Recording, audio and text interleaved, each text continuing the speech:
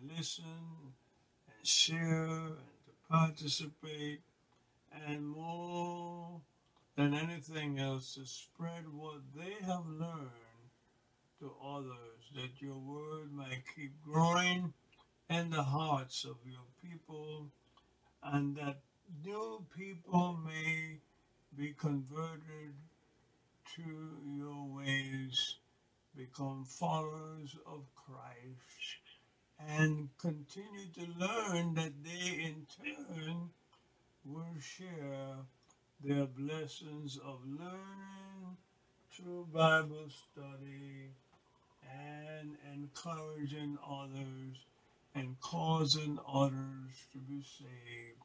That they in turn, again, over and over, this is repeated to other people, even all over the world, just as your word would have us to do. And we pray these great blessings in Jesus' name. Amen. Once, Amen. yes, Lord. Amen. Yes. Thank you, Jesus. Once again, we thank you for joining us tonight. We are going to be breaking in the month of June. In a couple of weeks, our last class will be the 16th of June, and then we'll come back early in September. But what a wonderful run this has been, sharing the life of David, how blessed we have been for it and by it. And tonight I want us to look at chapter 8 of Second Samuel, chapter 8, Second Samuel, chapter 8. As we share some more thoughts regarding the life of David. Amen. And how it applies to us and to others, even those that we share relationship with. Amen. Amen. Second Samuel chapter 8. I wanted to share with you right off the bat that David been through a lot, came through a lot. We have been speaking about the fact that he was able to bring the Ark of the Covenant, that chest, that box that kept the tablets of the Ten Commandments, and representing the presence of God. But of course, as we shared, he was not allowed to build a temple um, in order, God didn't give him that privilege. We shared, though, very quickly, we shared that our God blessed him in so many, many, many ways. And we thought about the fact that his relationship with God, and we share this relationship also with God, David being a prefigure of Christ. We have this everlasting relationship with God as we see that David was promised by God. And we can see clearly how David relates to people all over the world, to followers of Christ, to followers of Judaism and others, how high he is placed. Well, he's just about the highest person apart from Jesus of the sheer relationship with God. And we also quickly, as I go through this, share the fact that, this relationship could be seen in the fact that this temple that was built by Solomon his son was eventually destroyed. There was another temple built in the time when they came back out of captivity, the Babylonian captivity. The Zerubbabel temple, it is known as, although it's not spoken about a lot.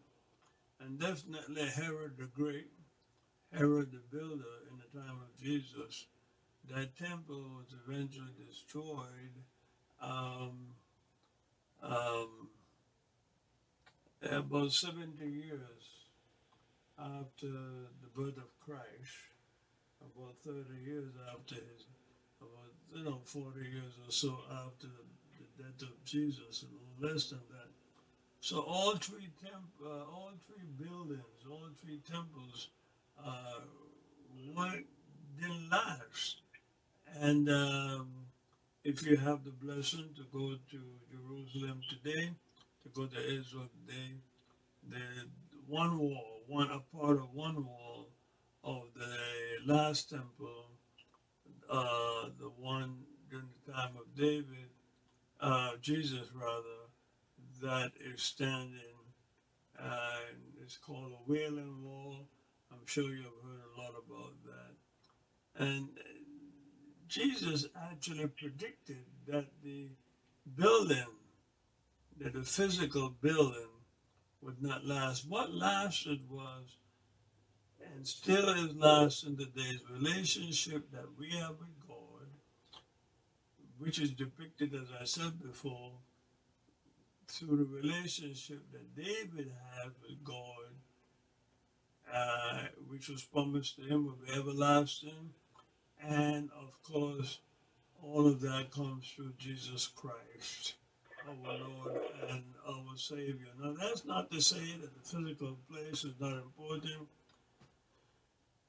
but and God certainly said that, I can use a place to uh, to be worshipped. But I think it's clear to everyone, and probably it's clear to all of us, that what God values most is our relationship with Him, even if there is a physical building. So a physical building does not replace our relationship with God, but it certainly enhances it.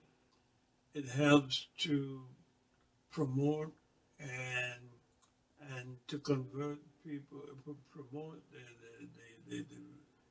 the very relationship that we have with God, uh, bring and draw others to God, and as the New Testament so aptly put it, certainly encourage a fellowship of God's people, which become very, very, very important in the world. Now let us pray on this and think on this. First point I'd like to share with you tonight is that so now David is very successful, and he is the king of all of Israel. And when we look at chapter 8, it's clear that because David became very successful, that what it indicated that his challenges didn't stop. In other words, David wasn't an outcast one day. Literally, the next day, he became the king of all of Israel. Then, the following day, all his challenges, all his problems, just like us, all obstacles. Everybody just bowed down before David, gave up their sword, so to speak, came and made peace with him, all the enemy countries, and that was it. And so there's a lesson here to be learned. After God has fulfilled great promises to us, and He will, it doesn't mean that our difficulties, our obstacles, our challenges are going to go away. Uh, they will still be there, most of the times, I believe, and they're there for, I think, for at least a couple of reasons. One, we need to, in building our relationship, this everlasting relationship with God, always need to appreciate God's, uh, the victory that God has given us, and the efforts that God expects us to play in it. So it wasn't a matter of now of everything falling in the lap of David, so to speak. Uh, every day was sunshine. There were storms too. There were difficulties too. And every time I believe that David encountered challenges after he became fully king of all of Israel, I'm sure he turned to God, relied on God, and understood from whence came his help. So it becomes a learning experience for us. And point number two, it helps us never to forget where we came from, what God has brought us through, and that it is God who is sustaining us. So, ah, sometimes as believers we get this kind of pie in the sky, this kind of a fanciful idea that I accept Jesus Christ or start doing the things that God would have me to do. And all I have to do now is sit down on a couch. I am exaggerating, of course, and everything will just come my way, and always things are always going to be peaceful and rosy and great. But like I pointed out to you, we can see from the life of David that didn't happen that way.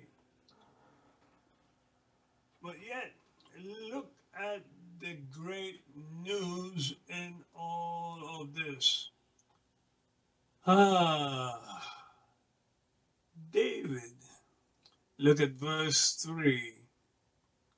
Well, verse 2. Verse 1.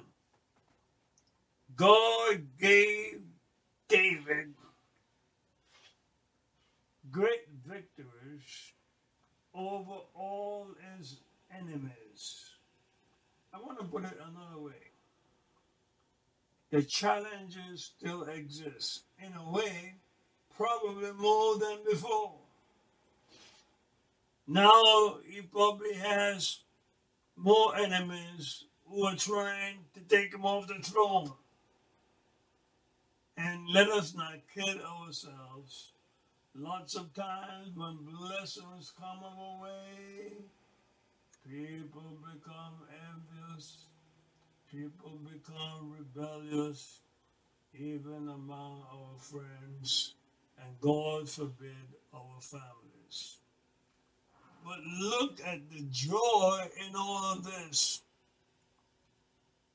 David defeated and subdued the Philistine by conquering Gath. Verse number 1. Something that Saul and the Israelites never dreamed of.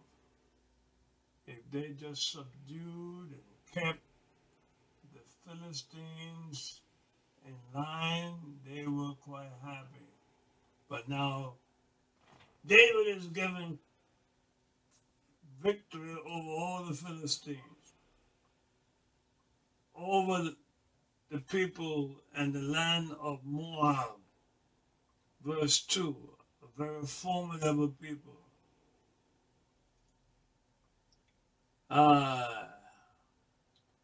He's given victory over the king of Zobah. He's given control and march out to strength and control over the Euphrates River all the way up in Mesopotamia. David had strength, military strength, conquering strength, victorious strength, and defeated large enemies, armies, large armies of 100 chariots, defeated the Arameans. He defeated the people in the large garrisons of Damascus, that's Syria. And so the Bible said the Lord made David victorious wherever he went. You can read all the different places and how David was victorious in all those battles. So what am I saying? The challenges came, the threat came, the strong armies came, but David was victorious in all his battles. And that's what the Lord will do for us. After he blesses us, we just don't sit down on our hands. Our problems just don't go away. But the good news is that God gives us the victory over all our adversities. Listen to this. Before the battles that David was fighting, even during the time of Saul, were local battles, local armies, the Philistines, and so forth. Now, the great armies up to the places of Iraq and Iran, today's Iraq and Iran, are fighting against David. They are afraid now of this new kingdom of Israel, the blessings that God has given to the Israelites and David. But God is delivering them and giving them the victory and giving David the victory over all his enemies. And so he will do for us. So don't despair. If more challenges come to you while God is blessing you, remember God is going to protect the blessings that he has given you. And if you keep praying to God and serving God like David, you will destroy all the problems, all the obstacles, all the impediments, all the walls, everything that is placed against you. You shall have the victory. Isn't God good? Isn't he? Yes. Thank you, Lord. Thank you. Yes, Lord. We're not running away. Yeah. We're not running away from our battles. Because God is there to give us the victory. Amen. Amen.